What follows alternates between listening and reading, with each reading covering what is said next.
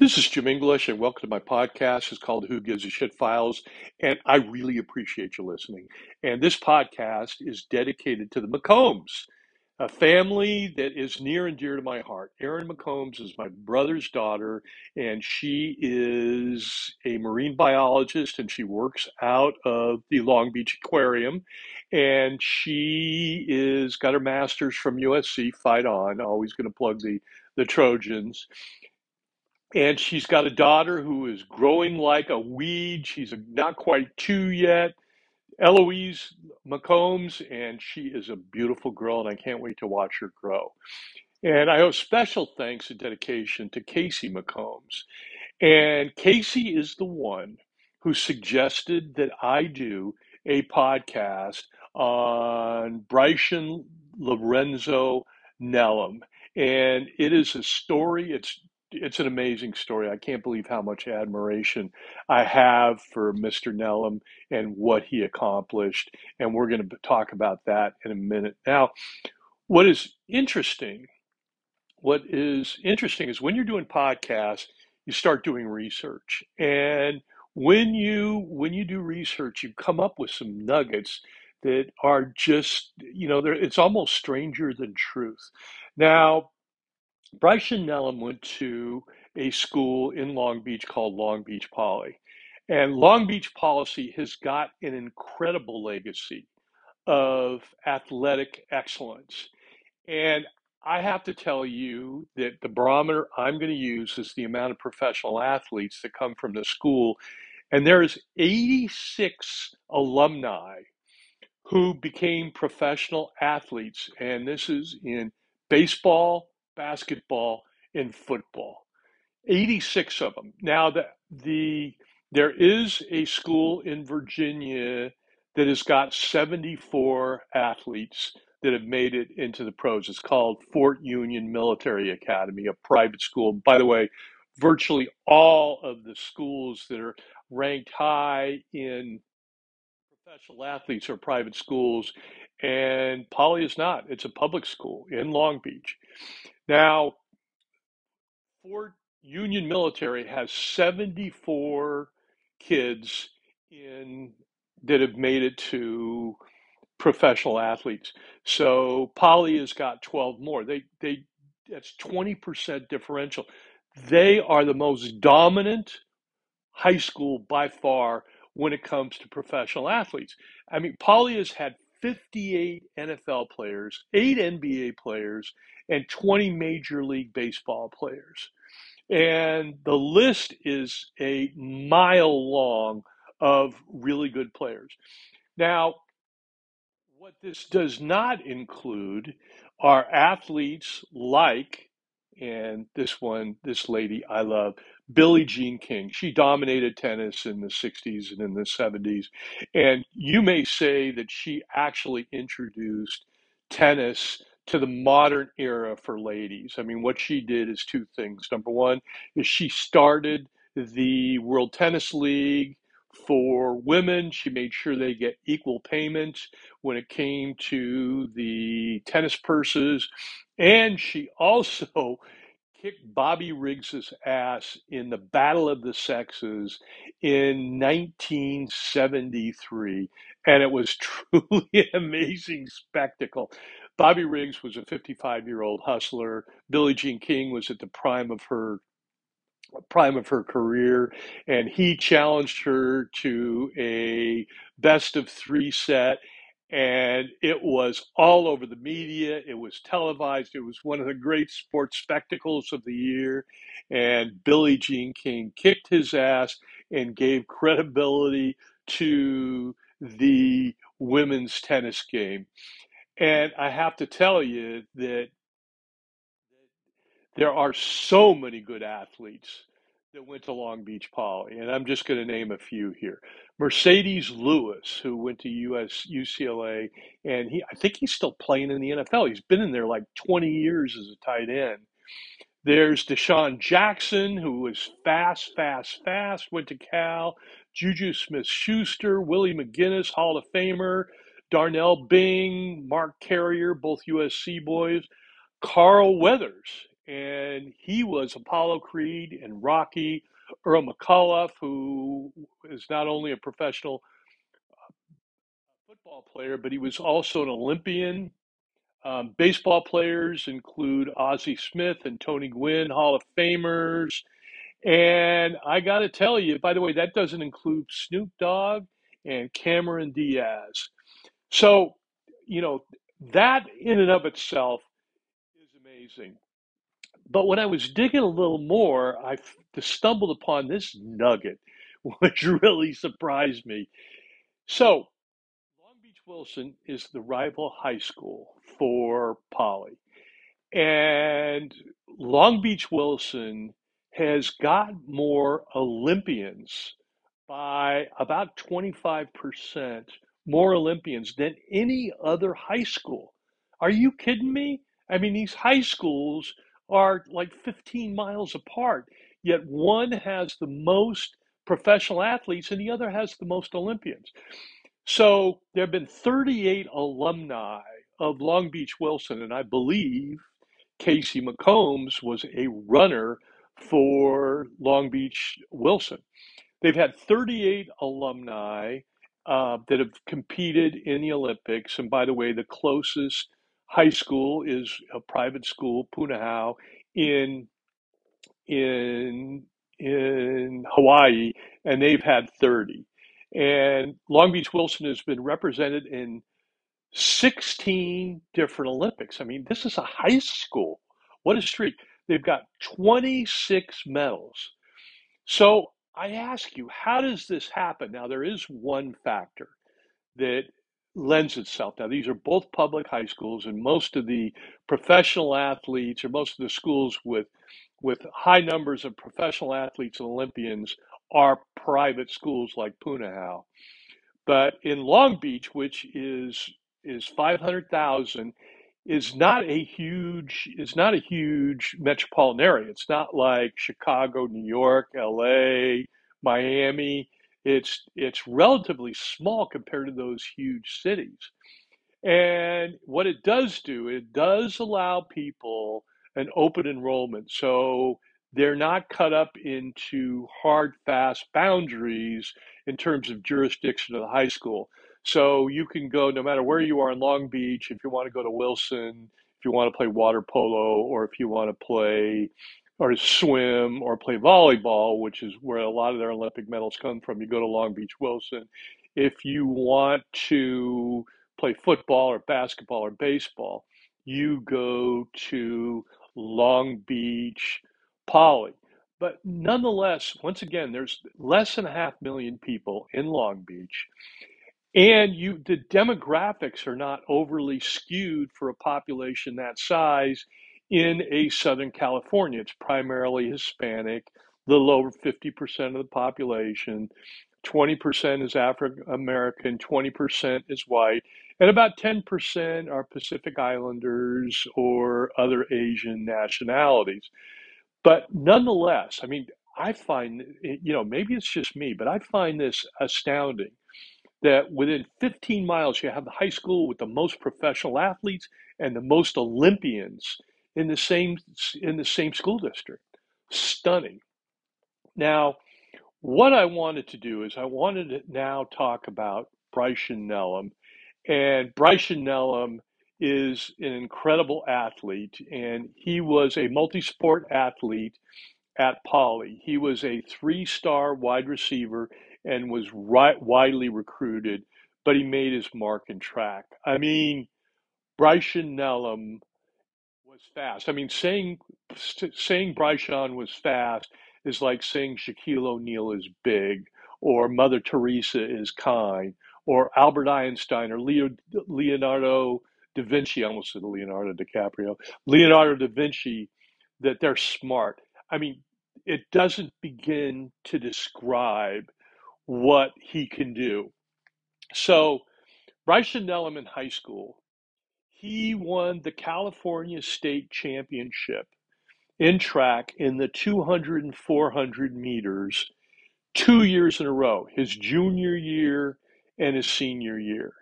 California has been renowned for its sprinters, but nobody, I repeat, nobody has done this before.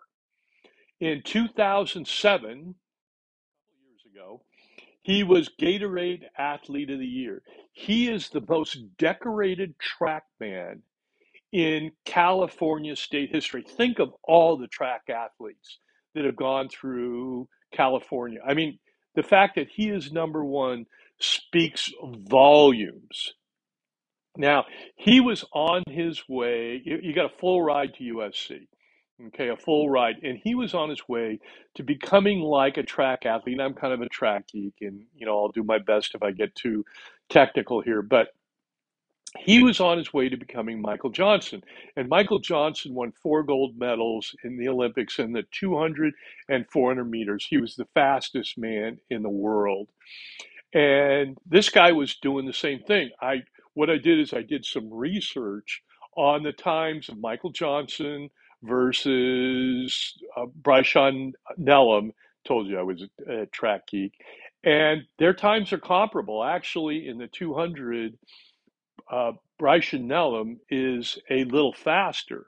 As a matter of fact, Bryson Nellum set a 200-meter sprint record of 2.43 for California, which was the fastest time in California history, and it hasn't been beaten yet. It still exists after, what, 15 years? I mean, that is stunning. But unfortunately for our hero, Bryson Nellum, and this man is a hero, I am not using that term sarcastically at all. It came crashing down on Halloween of 2008. Now, what happened is Bryson was entertaining a track recruit for USC, and they were about 5 blocks away from USC campus.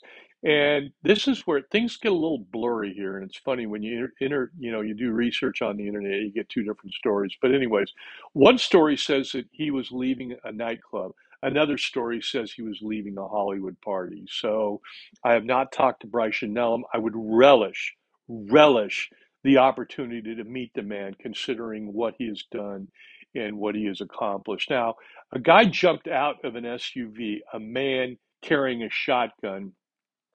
He pulled the trigger, and if you've ever seen a shotgun happen, there's a bunch of pellets that explode. Well, 3 pellets entered both of his legs, and they started careening off bone, tissue, and joints, doing irre- irreversible damage to his most valuable assets, which are his legs. Now, his legs were scarred, and from his knees to his hamstring. It looked awful. And doctors tried everything possible to remove the pellets that were lodged in his legs in the first surgery, but they couldn't do it. So they had to have a subsequent surgery. There was too much swelling, too much damage. So then they did another surgery in August in 2010. That was his second surgery. Now, the doctors told him in the days afterwards that he would never be a world class sprinter and his days of running are done, that he needs to concentrate on walking. Now, can you imagine how this guy felt? And I have to tell you that training as a sprinter is not like training any other way in sports, because when you blink, now blink, everybody blink. So that takes 1/10 of a second to blink. That is an eternity for a sprinter. When you're sprinting to be the fastest kid in California history, 1/10 of a second is huge. And you have to train so hard on your explosiveness, on your start, on your finish, on your stride. It requires, self denial. You can't drink. You can't smoke. You've got to work hard every day because it comes down to 1/10 of a second. It literally comes down to a blink. And yeah, had God-given talent. Yeah, he was fast. But in order to accomplish what he did, he had to be totally dedicated to his craft to be the best sprinter in history. Now, the two men who shot him were gang members, and they were convicted of attempted murder. Now, Bryson did not recognize these gang members, and he was not associated with gangs. But in everything I read about Mr. Nellum is that he's not a young man anymore. He's a great man, and he was a role model, and he was no way he was associated with gangs. No way in hell. You can't accomplish what he did and still be associated with gangs. There's just not enough time. So the cops said it was a random shooting, and the friends and family said that he was targeted. Now, I, you know, I don't want to besmirch the cops. I'm sure they did their due diligence, but I did some research on gang related shootings. Hardly anybody, it's very rare that gang related shootings are in the legs. It's usually in the upper torso, the head, in the shoulders. It's not in the legs. I mean, to me, this was planned because he was a sprinter and he was shot in the legs. I don't, in my mind, and in some other people's mind that I read on the internet, they're sure that he was targeted. They're not sure why, but they're sure he was targeted. Now, the rehab that he went through was awful. I mean, it was awful. Pain was just, it was ubiquitous. It was devastating. It was everywhere. He hurt all the time. I mean, once again, the doctor said, forget about running in the short term. We're going to just see if you can walk. And Bryson was confined to a wheelchair for 2 months. Here is this world class sprinter going to USC on a track and field scholarship, and he can't use his legs. He can't even walk. So after 2 months in a wheelchair, that was followed by several months on crutches and a walker. I mean, can you believe this poor guy? And for endless hours, he pushed through intense pain to conduct physical therapy. And after 1 year of dealing with pain, dealing with agony, day after day of frustration, I mean, I wonder how many times he wondered, why me? Why me? But instead of feeling sorry for himself and going into the depths of despair, he pushed through the pain and conducted physical therapy. And he got to a point where a year after the shooting, he could start jogging again. So what happened is that must have seemed like a lifetime to him of being confined in a wheelchair, of being confined to crutches. But he pushed through it. And what exacerbated this just makes me so mad, gets my blood boiling. So what exacerbated the situation is that people assumed that Mr. Nellum was part of a gang, and nothing could be farther than the truth. I mean, he was when he was on the internet. They're writing that this is what happened when people get associated with gangs. He was in a doctor's office, and a little girl and their mother were talking about him. They didn't know he was there. And the mother was trying to teach the daughter a lesson, saying, stay away from gangs, because Bryson Nellum was in a gang and he got shot. I mean, this must have been so frustrating to him, this misconception that he was part of a gang, and nothing could be further from the truth. I mean, he was athletic. He was an outgoing kid. He was a good student. He was a hard worker. He was an absolute role model. I mean, anyways, before I get too wound up on this. So undaunted, Bryson kept rehabbing and dealing with the misconceptions and listening to a doctor's prognosis that said, okay, now that you're jogging, you'll never be able to run fast again. So what he did, I read this on the internet, is he had a metaphorical helmet.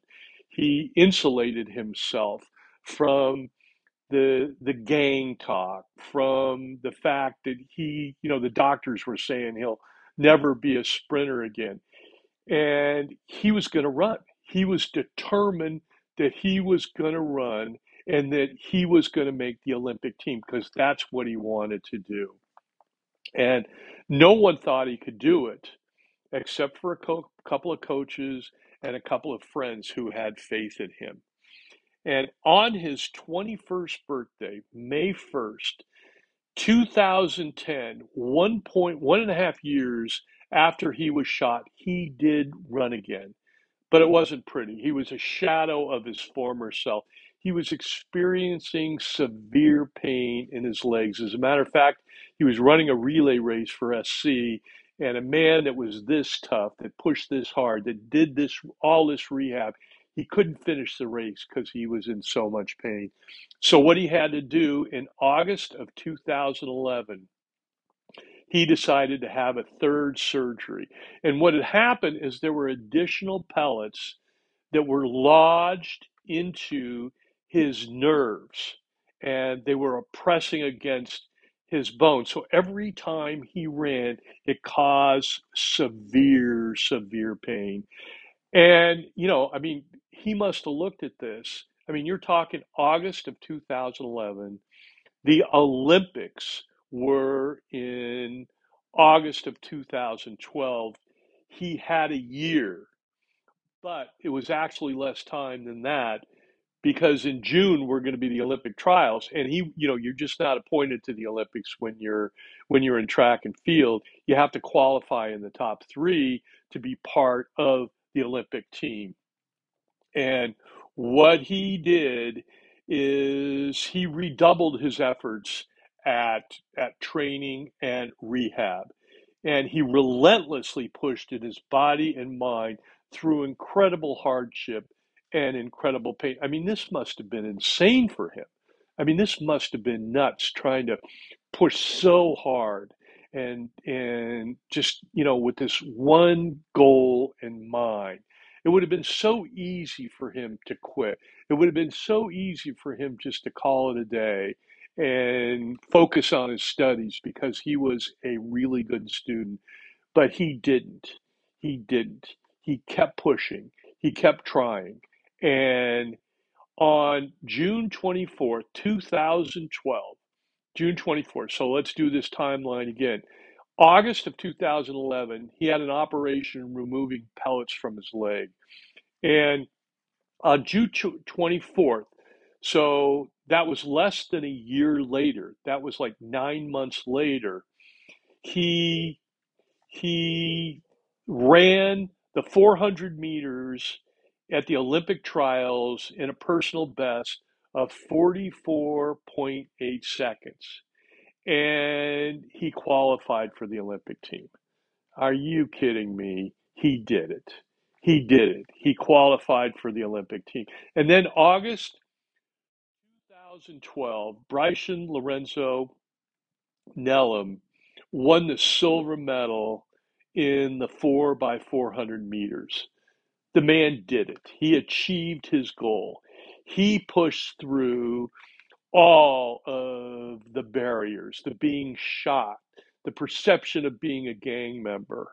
The doctor saying that he had no chance of running again, and here he became a a Olympian, but a medalist. And I have to tell you that what is also what he did not go unnoticed. In the closing ceremony, he was handpicked by the coaches and teammates to carry the American flag in the Olympic closing in London. I mean, what a story.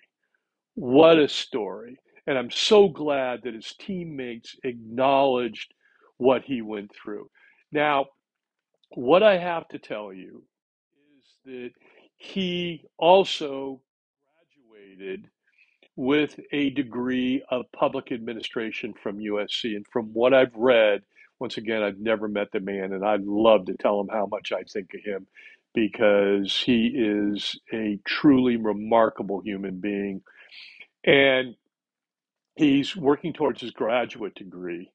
Now, I have to tell you that Bryson Nellum is the consummate role model. I mean, if he's the poster child, really, of hard work for overcoming adversity, for demonstrating force of will to achieve your goal. I mean, it's one thing to be a talented runner and the best runner of all time, but it's another one to get shot on your journey to becoming an Olympic medalist. So I have to tell you that Long Beach, the city of Long Beach, has a rich legacy of athletic prowess by their native sons. They should not be more proud, and they should love the fact of what Bryson Nellum did, what he accomplished in spite of his incredible hardships. This is Jim English, and I hope you enjoyed the podcast. Thank you for listening. And Bryson Nellum, I hope you get a chance to listen to this because I admire you so much for what you accomplished and what you went through.